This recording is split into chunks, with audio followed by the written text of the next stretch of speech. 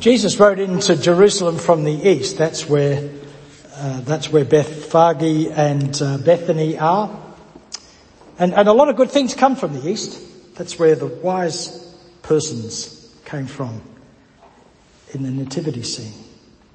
That's where Eden was, the garden in the east, if you remember the old story.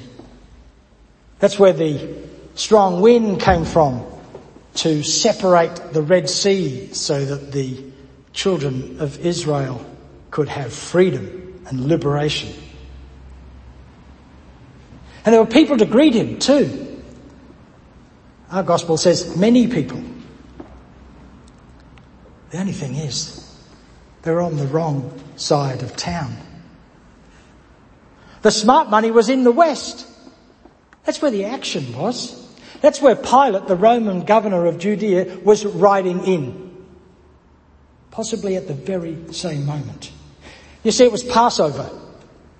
Passover is the central experience of the Jews, particularly in this time and particularly in this place in the holy city of Jerusalem. Passover is kind of Australia Day, Anzac Day, Federation Day, which in my humble opinion should be the thing we're celebrating more than anything else, because we brought an entire nation together without killing anyone, if you don't count the frontier wars, and we tend not to. But anyway, that's beside the point. It's all of these celebrations together. It's the long weekend. That's the great sacred tradition in Australia. It's all of those wrapped up in one. It's the most sacred time. It's when Israel got released from the clutches of the great superpower of the day, Egypt. Freed by the miraculous power of God. Passover was a constant reminder of that liberation, of the goodness and power of God, of the choosing of God, of this group of people, this people that became a nation. So how do you celebrate Passover under the heel of another superpower? Perhaps a greater superpower with more land and bigger conquering. Where's God then?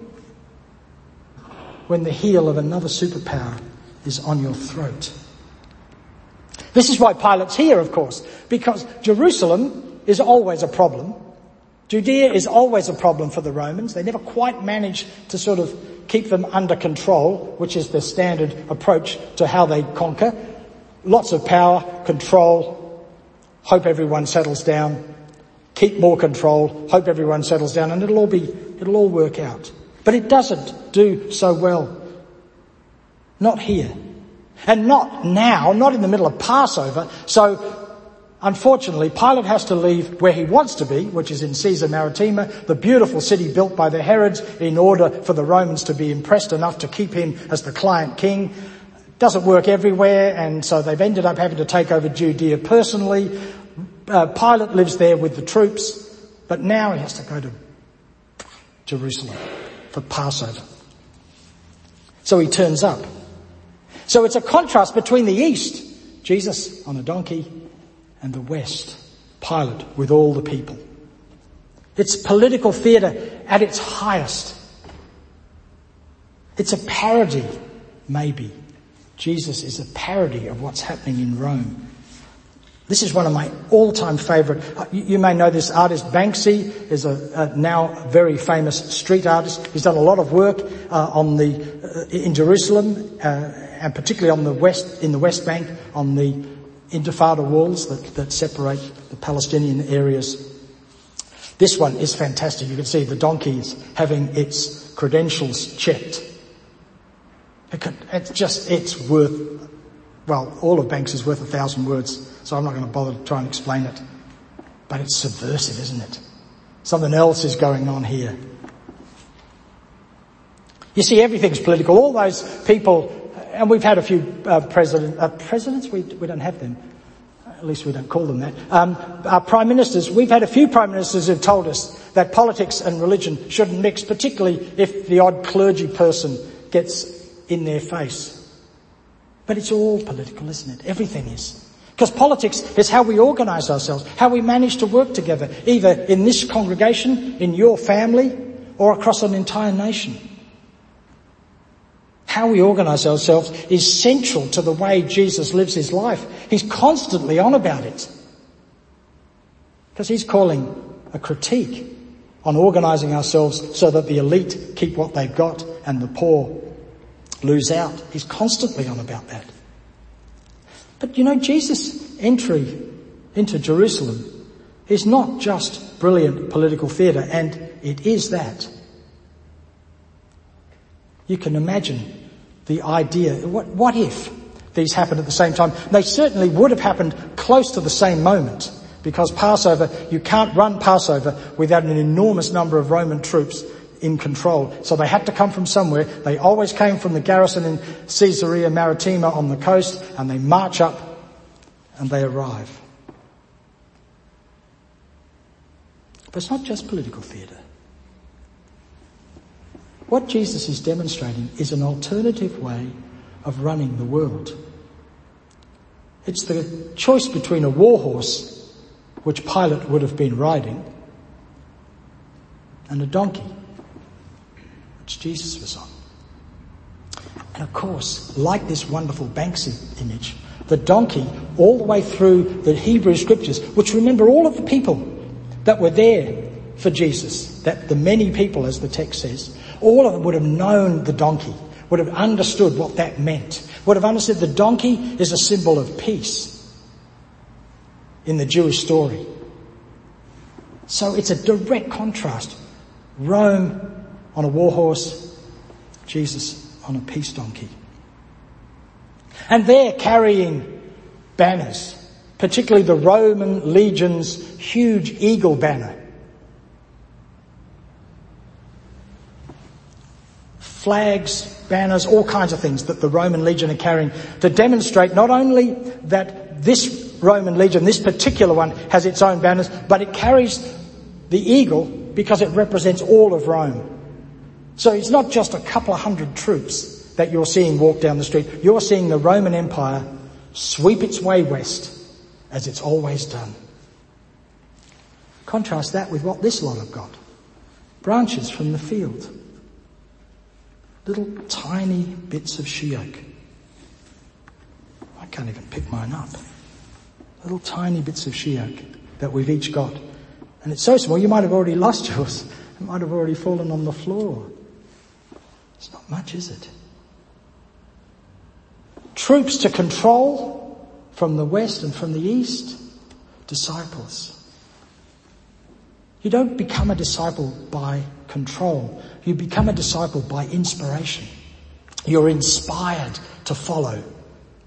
You're changed in some way to be called into something. Discipleship of any sort is a calling. And a calling is something that literally calls to some part of you. And there would have been lots of people watching Pilate and the troops come in. No doubt about it. But maybe they were there because they had to be. Either because they were forced, literally forced by the troops to wave as the troops went by, or it was in their best interest to be seen, to be welcoming Pilate to keep control and make things sensible, because they're trying to make a quid. And you can't make a quid if you don't keep control, and so you've got to keep in with the Roman. Who knows why people were there? But on the other hand, on the other side, on the east, is coming with a group of disciples. And on the west, it's Rome rolling down the road, rolling in from the west, stolen land. We know all about stolen land in this country. From the east, Jesus says, go and get the colt and tell him, I'll bring it back. I'm only borrowing it. It's their colt. I know how things are. I know things how they're supposed to be, not how power says they are. One with the most power gets to win everything, but it's a borrowed colt. It's a different way of running the world. But here's a really interesting thing, and a very disturbing thing, and I think it relates to these little guys. And that's that Jesus actually doesn't do anything, nor does he say anything.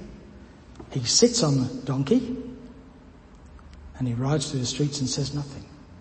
He gets to Jerusalem, gets off the donkey, he looks around, sees everything. One of the ways of translating the Greek, sees everything, which of course can mean so much, can't it? He sees things perhaps as they really are. He sees what's really going on. And we know about the cleansing of the temple, where he wanted to throw the money changers out and all of that. But he doesn't say anything, he just looks. He sees it all and then he leaves because it was already very late. Sure was. So you could have been in that crowd. If you were in the crowd on the west, you would not have been able to miss anything that was going on. You knew exactly what was happening. Rome was there to keep control, and you better pay attention. But on the east, just some guy on a donkey, looks pretty much like everyone else. Sure, people are shouting Hosanna because that's what they always did at Passover. The longed for Hosanna, the Hosanna meaning save us now. And boy, was there need to be saved. They always sang it out. Maybe they sang it to Jesus, those who knew him and hoped he would be the one. Maybe they just sang it because they thought they had enough courage to do it before Pilate actually arrived. It's a completely different way of running the world. And it's a completely different way of introducing a new way of running the world. It's in quietness. It's sneaking in. It's doing it differently. It's surprise. Like autumn in Adelaide. If you don't pay attention, it's here before you know it. This is not Europe. Sure, if you go to the Adelaide Hills and you see some of these things, some of the European trees, that things start to turn. But if you live on the flat and there are no European trees, or you live out in the bush, boy, it's hard to tell. You've really got to pay attention. It's a very subtle change. It's happening. Whether you want it to or not, whether you like it or not, it doesn't matter. It's happening. But it's hard to see it. You've really got to pay attention. Like these little guys. These are not the leaves of a she oak, and Alison pointed this out on her way in. Alison and Peter, as you know, are massive bushwalkers and nature lovers, and so they know all this stuff. This is I think it's sort of technically known as a branchlet. But if you run your hands up it one way, it's like stroking a cat. If you run it the other way, you can feel it rough. Go on, do it if you haven't lost yours. What you're feeling there is the leaves. There are leaves or leaflets or the very tiny little cone-like things. What you're feeling is the leaves. So you could say, if you weren't paying attention and you weren't like Alison and Peter, you could say, well, it doesn't have any leaves, but it's loaded down with them.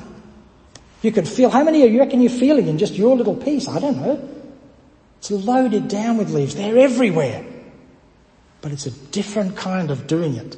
It's a different kind of thing than the leaves on these trees in the Mount Lofty Botanic Park. That's why we got these. Not because I was too lazy to go and get some palm branches, but because these are just the best thing ever. Because they represent for us in this moment, and they can do, the branches that the people brought from the fields and brought in to the welcoming of Jesus. They can represent the fragility of this moment, as we just heard two very powerful songs about the ending of Jesus' life and what that's going to mean. Because they break apart so easily. They can represent, and they're so small, they can represent our own experience of how fragile and easily broken our own lives are. And yet, within them, they contain a whole way of being that if we're not careful, we'll miss.